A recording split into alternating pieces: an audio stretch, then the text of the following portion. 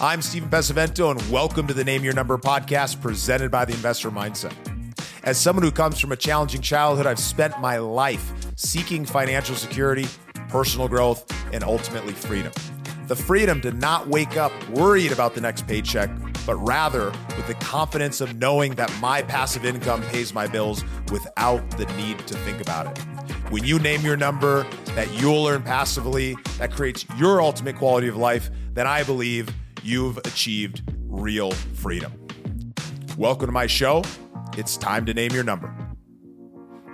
You make millions of dollars, you have all this success, and you're still kind of looking at everything that you could have done better. And that's the reason you got into that position, but it also is like preventing us from having happiness. And I know I experience it as well. And I think it's important for the listeners to recognize that sometimes the thing that actually drives us and motivates us is also the thing that prevents us from enjoying it. And so we have to find a way to balance that.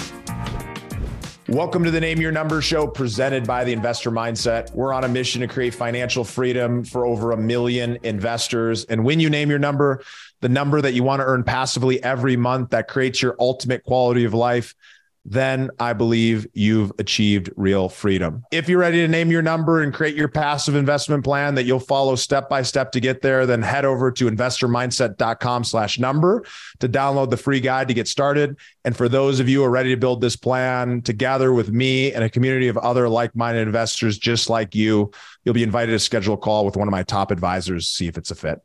So let's get into the show. Today, I'm excited to have Bob Lachance in the studio. How are you doing today, Bob? Stephen, thanks for having me. Appreciate it. I'm excited to have you. And for those of you who don't know Bob, he's the CEO of a virtual assistant staffing company, Rev Global. He was a professional hockey player for 8 years, an avid real estate investor and trainer. And we're going to be talking today about how he's achieved financial independence and some of the skills and strategies he's acquired along the way. You ready to get into things, Bob? Let's rock and roll. Well, before we get into all the strategies, let's start off on a personal note by looking back at your life. What events or influences from your childhood shaped who you are today, and how has that played a role on your money or investing journey? Yeah, I'd have to say my athletic background. Talked about grew up playing a bunch of different sports, but obviously the primary one later on in life was ice hockey. My dad got us into that when we were 4 years old, and that if the individuals that I talked to that have played a sport, business is a lot like sports, right? You have your ups and downs. You got to dust yourself off and get back up. And I think sports is the best thing. A lot of individuals that we hire for our real estate investment company, have sports and athletic backgrounds because, they already know how to, if you look at it, they know how to get knocked down and get up, dust themselves off and keep going. So I think that the background of being an athlete has helped me tremendously in business.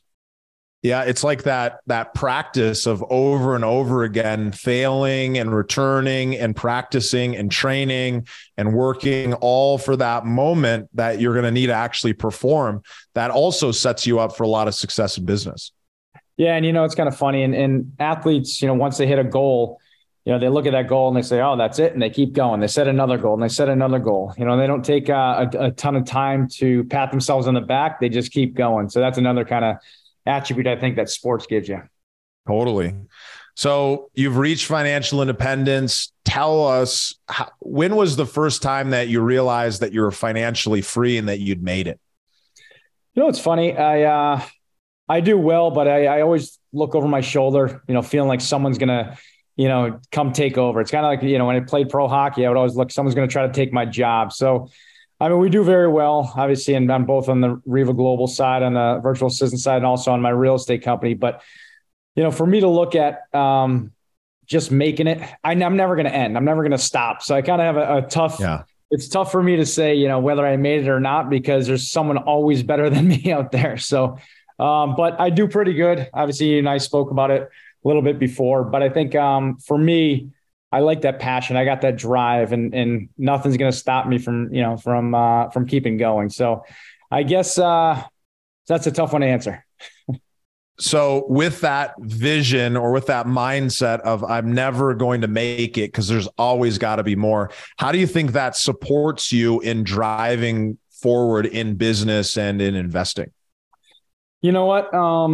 I think it's important never to stay complacent or never to get complacent because, once you get to that spot, before you know it, someone's going to mow you down. Maybe the market's going to change. If you're not open, you don't see things coming. And again, I always go back to sports, kind of like when I was playing hockey.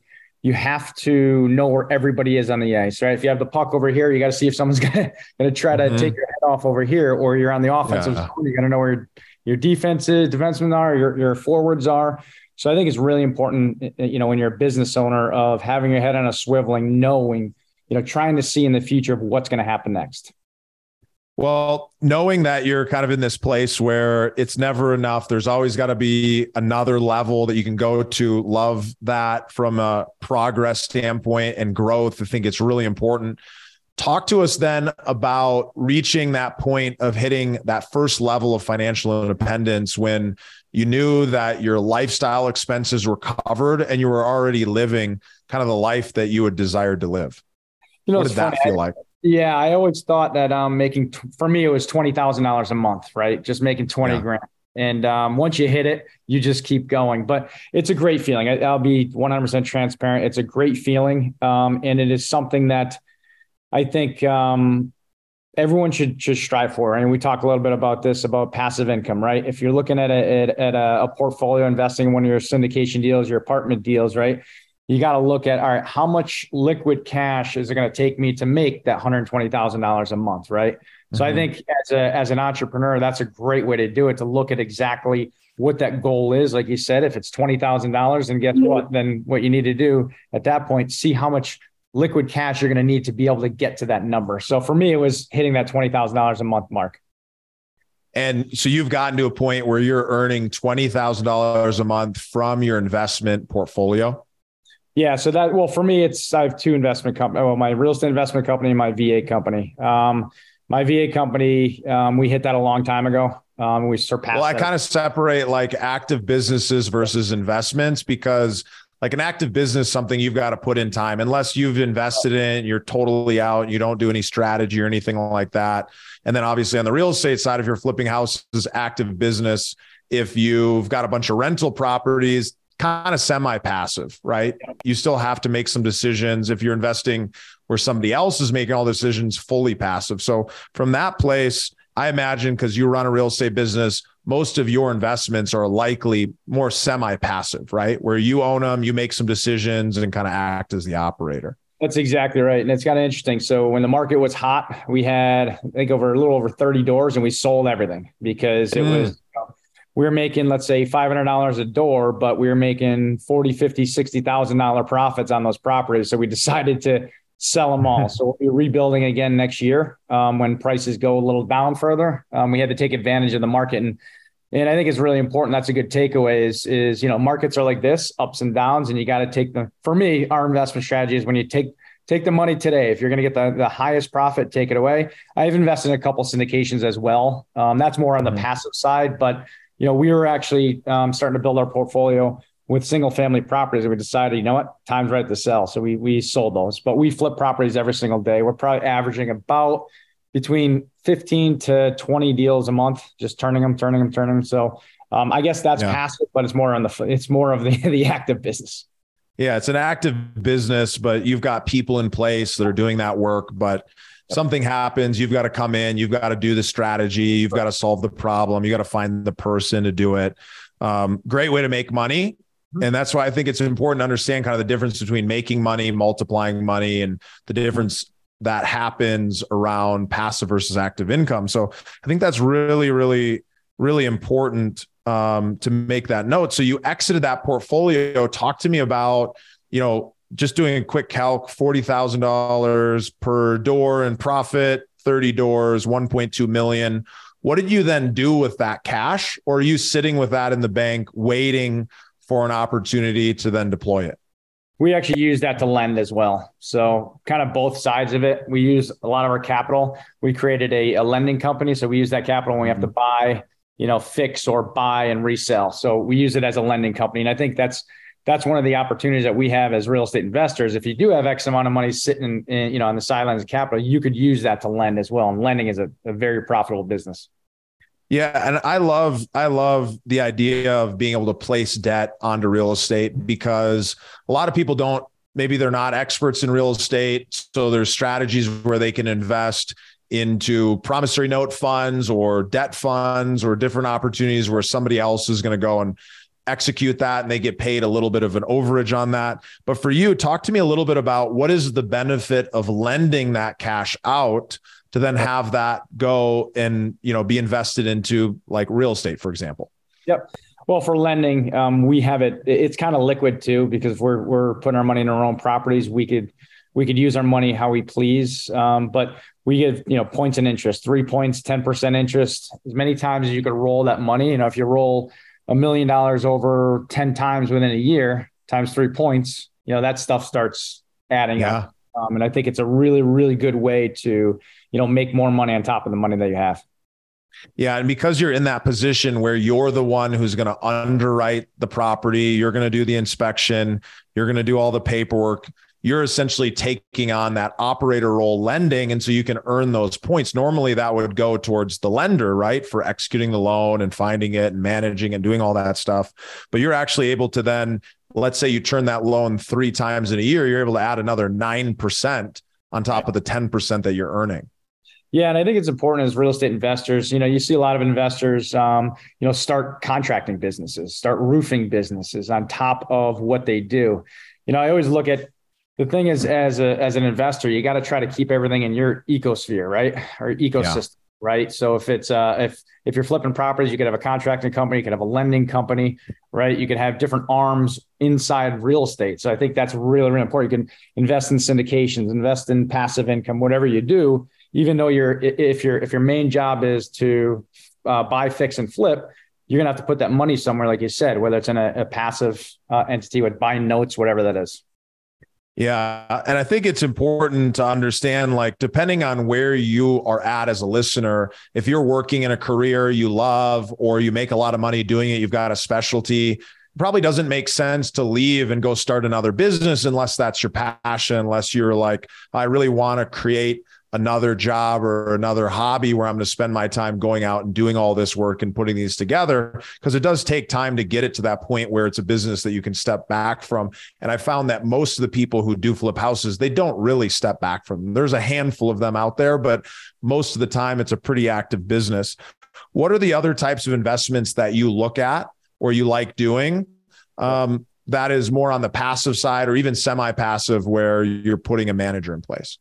Yeah. So right now it's syndications, which you don't really have to do much. Obviously, if I'm investing in you, I give you the money and I just let it sit, and you're making your money per month. That's one of the ways to do it. For us, that's what we do. We do that. And on the lending side, I talked today with a business partner about buying a building, right? That'd be another way, but there is management there. You have to make sure you have your property manager. For me, I don't want to take calls. I don't want everyone to call me and deal with any of the leasing, anything like that. So for me right now, I mostly have lending. I have my virtual assistant company. I have my wholesaling company. So those are the three kind of entities that are 3 businesses that we run. And I think that's something a lot of people don't really recognize. They listen to Bigger Pockets. They hear Brandon Turner talk about doing a house hack or, burring a property, and they think, hey, I'm getting into passive income. But talk to me about what's not passive about owning a building that you're going to be the one who's got to make the decisions on. Yeah, I mean, there's maintenance all the time, right? If you own a building, even owning a single family house, right? Or if you own a building, let's say 10-unit building, you have 10 tenants. If there's a vacancy, you got someone go in there and fix the property up. So now you're dealing with a contractor, right? Mm-hmm. Now you have to lease. Maybe you're dealing with a leasing agent. Then you got to deal with a tenant. Then you got to deal with paperwork. So there's a laundry list of stuff that is just attached to one unit, right? So that's why, in my opinion, investing in a syndication is, hands off. That's most passion. That's where the passivity comes in. I don't know if that's a word, but it's where the passive income comes in. Yeah. And there's definitely some pros and cons. I'm curious from your perspective, you're sophisticated, you understand the space. How have you gone about picking the syndications or the funds that you invest your cash into? Yeah, it's important. You have to vet the operator because not every operator, obviously, you know that not every operator is the same. So please do due diligence that way because, I've heard of operators going under and people's money going away. So you got to pick individuals like yourself. Obviously, you're out there all the time. You have podcasts, you have a coaching program, so we as investors have to vet, the individuals that are running that syndication and make sure that the operator that's operating it are reputable. Yeah, I think with aligned interests and an experienced operator, that's the kind of position you want to be in when you're investing. You want to make sure that they make money after and when you make money, and that they've got a lot of experience so that they're choosing opportunities that have the highest likelihood of success and they're protecting that downside. Because, when it comes to investing, we've bought a bunch of properties during a bunch of different types of times in the cycle. And when interest rates go up, that does change the equation. And so someone does not have a good, solid understanding, they may continue to put out distributions when the project doesn't support it, or they might have not kept enough reserves in the first place. Where I just had a conversation the other day where somebody is in a situation where they're looking to raise more cash because the project is in distress. And so that's an opportunity that we see in the market today. We're being very patient about it. We're finding great opportunities from a seller financing and a loan assumption position. But when we can actually go in and clean up somebody else's mess, there's going to be a lot of money to be made for investors. There's a lot of messes out there. So if you have the opportunity to do that, like you guys are obviously seasoned in doing that, there's some serious opportunities, like you said, especially in seller financing these days. So you've kind of gotten to that point of financial independence. You've got this vision of continuous growth. And there's a lot of good with that. What do you think are some of the bad things about having that mindset of I'm never going to make it? It's never enough. You're sometimes we're our own worst enemies, right? We set goals and reach them. We don't celebrate them. I think one of the things that I got to do better is, take a step back and, whenever you have that small win, celebrate it with yourself, celebrate it with your team. I think that's really important. Some of us are too hard on ourselves sometimes, but, I think that's when you take a step back and celebrating those small wins and then, patting yourself on the back or patting your team on the back and then keep going. I think that's one of the things that we all have to do. I mean, bro, I'm with you. It's like, you make millions of dollars, you have all this success, and you're still kind of looking at everything that you could have done better. And that's the reason you got into that position. But it also is like preventing us from having happiness. And I know I experience it as well. And I think it's important for the listeners to recognize that sometimes the thing that actually drives us and motivates us is also the thing that prevents us from enjoying it. And so we have to find a way to balance that. Yeah. And the goal should, you nailed it. The goal should never be money, because if it's only money, you're not going to be satisfied. You're not going to be happy, because you'll hit, if you set a goal to make, let's say $100,000 on a flip, and as soon as you hit that number, it's like, all right, what's next? It's not, you got to set those goals. Like I said, celebrate it and then keep going, because, millions of dollars is, that helps obviously a lot, having money, but money doesn't create happiness. Yeah. And I think that's what's really important. So I'd love to talk to you a little bit about this. And it's this idea that when you've got a clear vision of what's important to your life, then money is a tool in order to help you get that, to be able to provide for others, to be able to provide for the community, for yourself, things like that. Talk to me about the vision that you're building towards. What are the things that are important in your life? How do you want to be spending that time as you continue to progress in building these businesses and doing investments?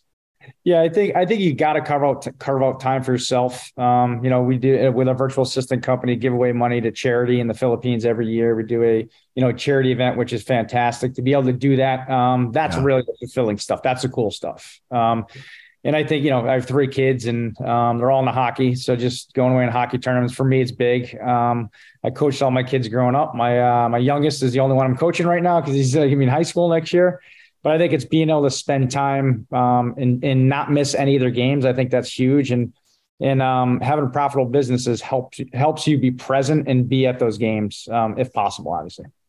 Yeah, and that's a cool, important thing. That's part of your vision. I think other people can take away. I grew up in Minneapolis, so huge hockey town. We didn't play hockey because it was too expensive. I played a lot of pickup hockey, and I love that. I know how intense it can be for hockey parents, where you're traveling to all these events. So having that space and time to be able to do that is really important. And it could be baseball, it could be basketball, it could be anything, right? I mean, golf's another great way to spend time with whoever you enjoy spending time with. It's 4 hours around, right? So anything like that you could find. It doesn't have to be sports, but I use sports as an example just because that was my upbringing. Yeah. So when it comes to investing, your experience in the space, maybe you have a passive investment plan, maybe you don't.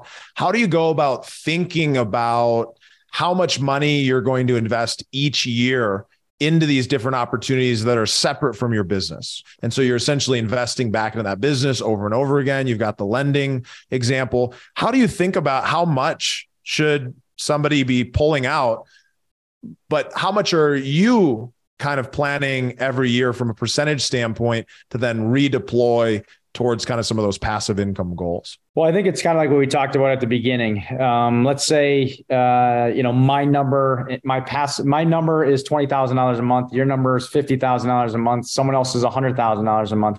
What does that take in reference to your passive income? How do you get there? So let's say you're making, let's say you flip property, you made $50,000 this month. Take 20% and put that into a vehicle to where then you can look to invest. And I always look at, so as an example, whatever your syndications are kicking off for income. So I'd look at that and say, all right, if I give you $50,000, how much is that going to kick me off in revenue, in return, right? And interest back to me. So that's what I look at. It's almost like starting back. And I look at, what's my overhead in the office, employees, rent, marketing, et cetera. That's a number. And I also look at my home, right? What are the taxes? What's my mortgage? How much is it? How much do I need for food, for kids, for sports? And I put all that together and I say, okay, that's a number I need to make a passive, passive income wise to make sure I offset it to not have that worry. Right. So if it is $20,000 for me, that's what I look for. So when I make a big chunk of money here, I'll put 20% here. I'll look at an investment vehicle like yours to say, all right, how do I get to that $20,000 a month? That's the way I look at it. And that's the way I do it. I know there's a lot of different formulas out there and how people look at it, but that's the way I look at it. Well, I like that because we call that backing into freedom. It's like once you set your target, you've named your number, you picked your passive income number, you've got a good understanding of your balance sheet, how much you're spending every month. If you got an understanding of how much investable assets you have to work with, then you understand how much are you earning per year. And then you back in, well, how much can I afford or how much do I need to save that will allow me to start being on that path towards getting to that number?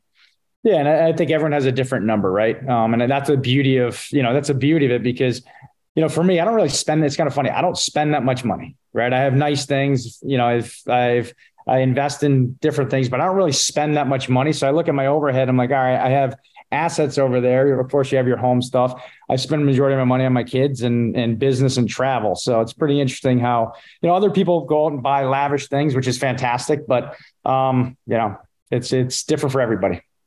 If you are starting this passive income journey, this investment journey that you've been on it for a long time. If you're going to start over again, knowing what you know, and you're starting with some money, you've already earned some money, you continue to earn a good living, what advice would you give to yourself about how to do it even more efficiently and effectively than maybe the way that you did it?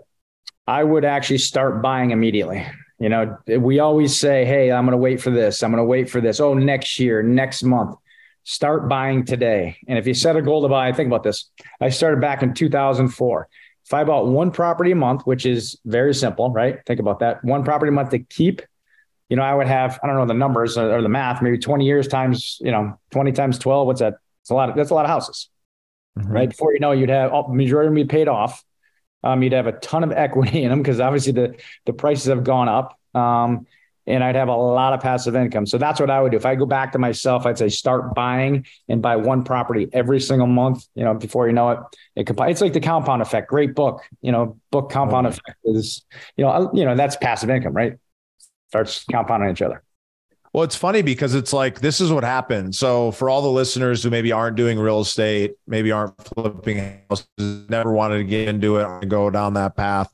It's like, we've got this pool of properties and we're making money off of it. And sometimes it's hard to say, hey, I'm going to make, $100 a month or $500 a month on this property, or I sell it to now and I could make, 25,000 or 30,000. It's like hard to exchange the 500 a month to give up that 30,000 unless you've got a really clear plan on how you're doing it. And maybe holding on to a bunch of single family homes isn't the strategy. Maybe you kind of graduate strategy or start doing syndications. Like you said, there's not one key that fits the lock. There's a lot of different keys that can get you where you want to go. And so by getting clear first on what do you want, why do you want it, what is that vision, going really detailed. And that's why the vision planner, which you can download at investormindset.com/number, is so powerful,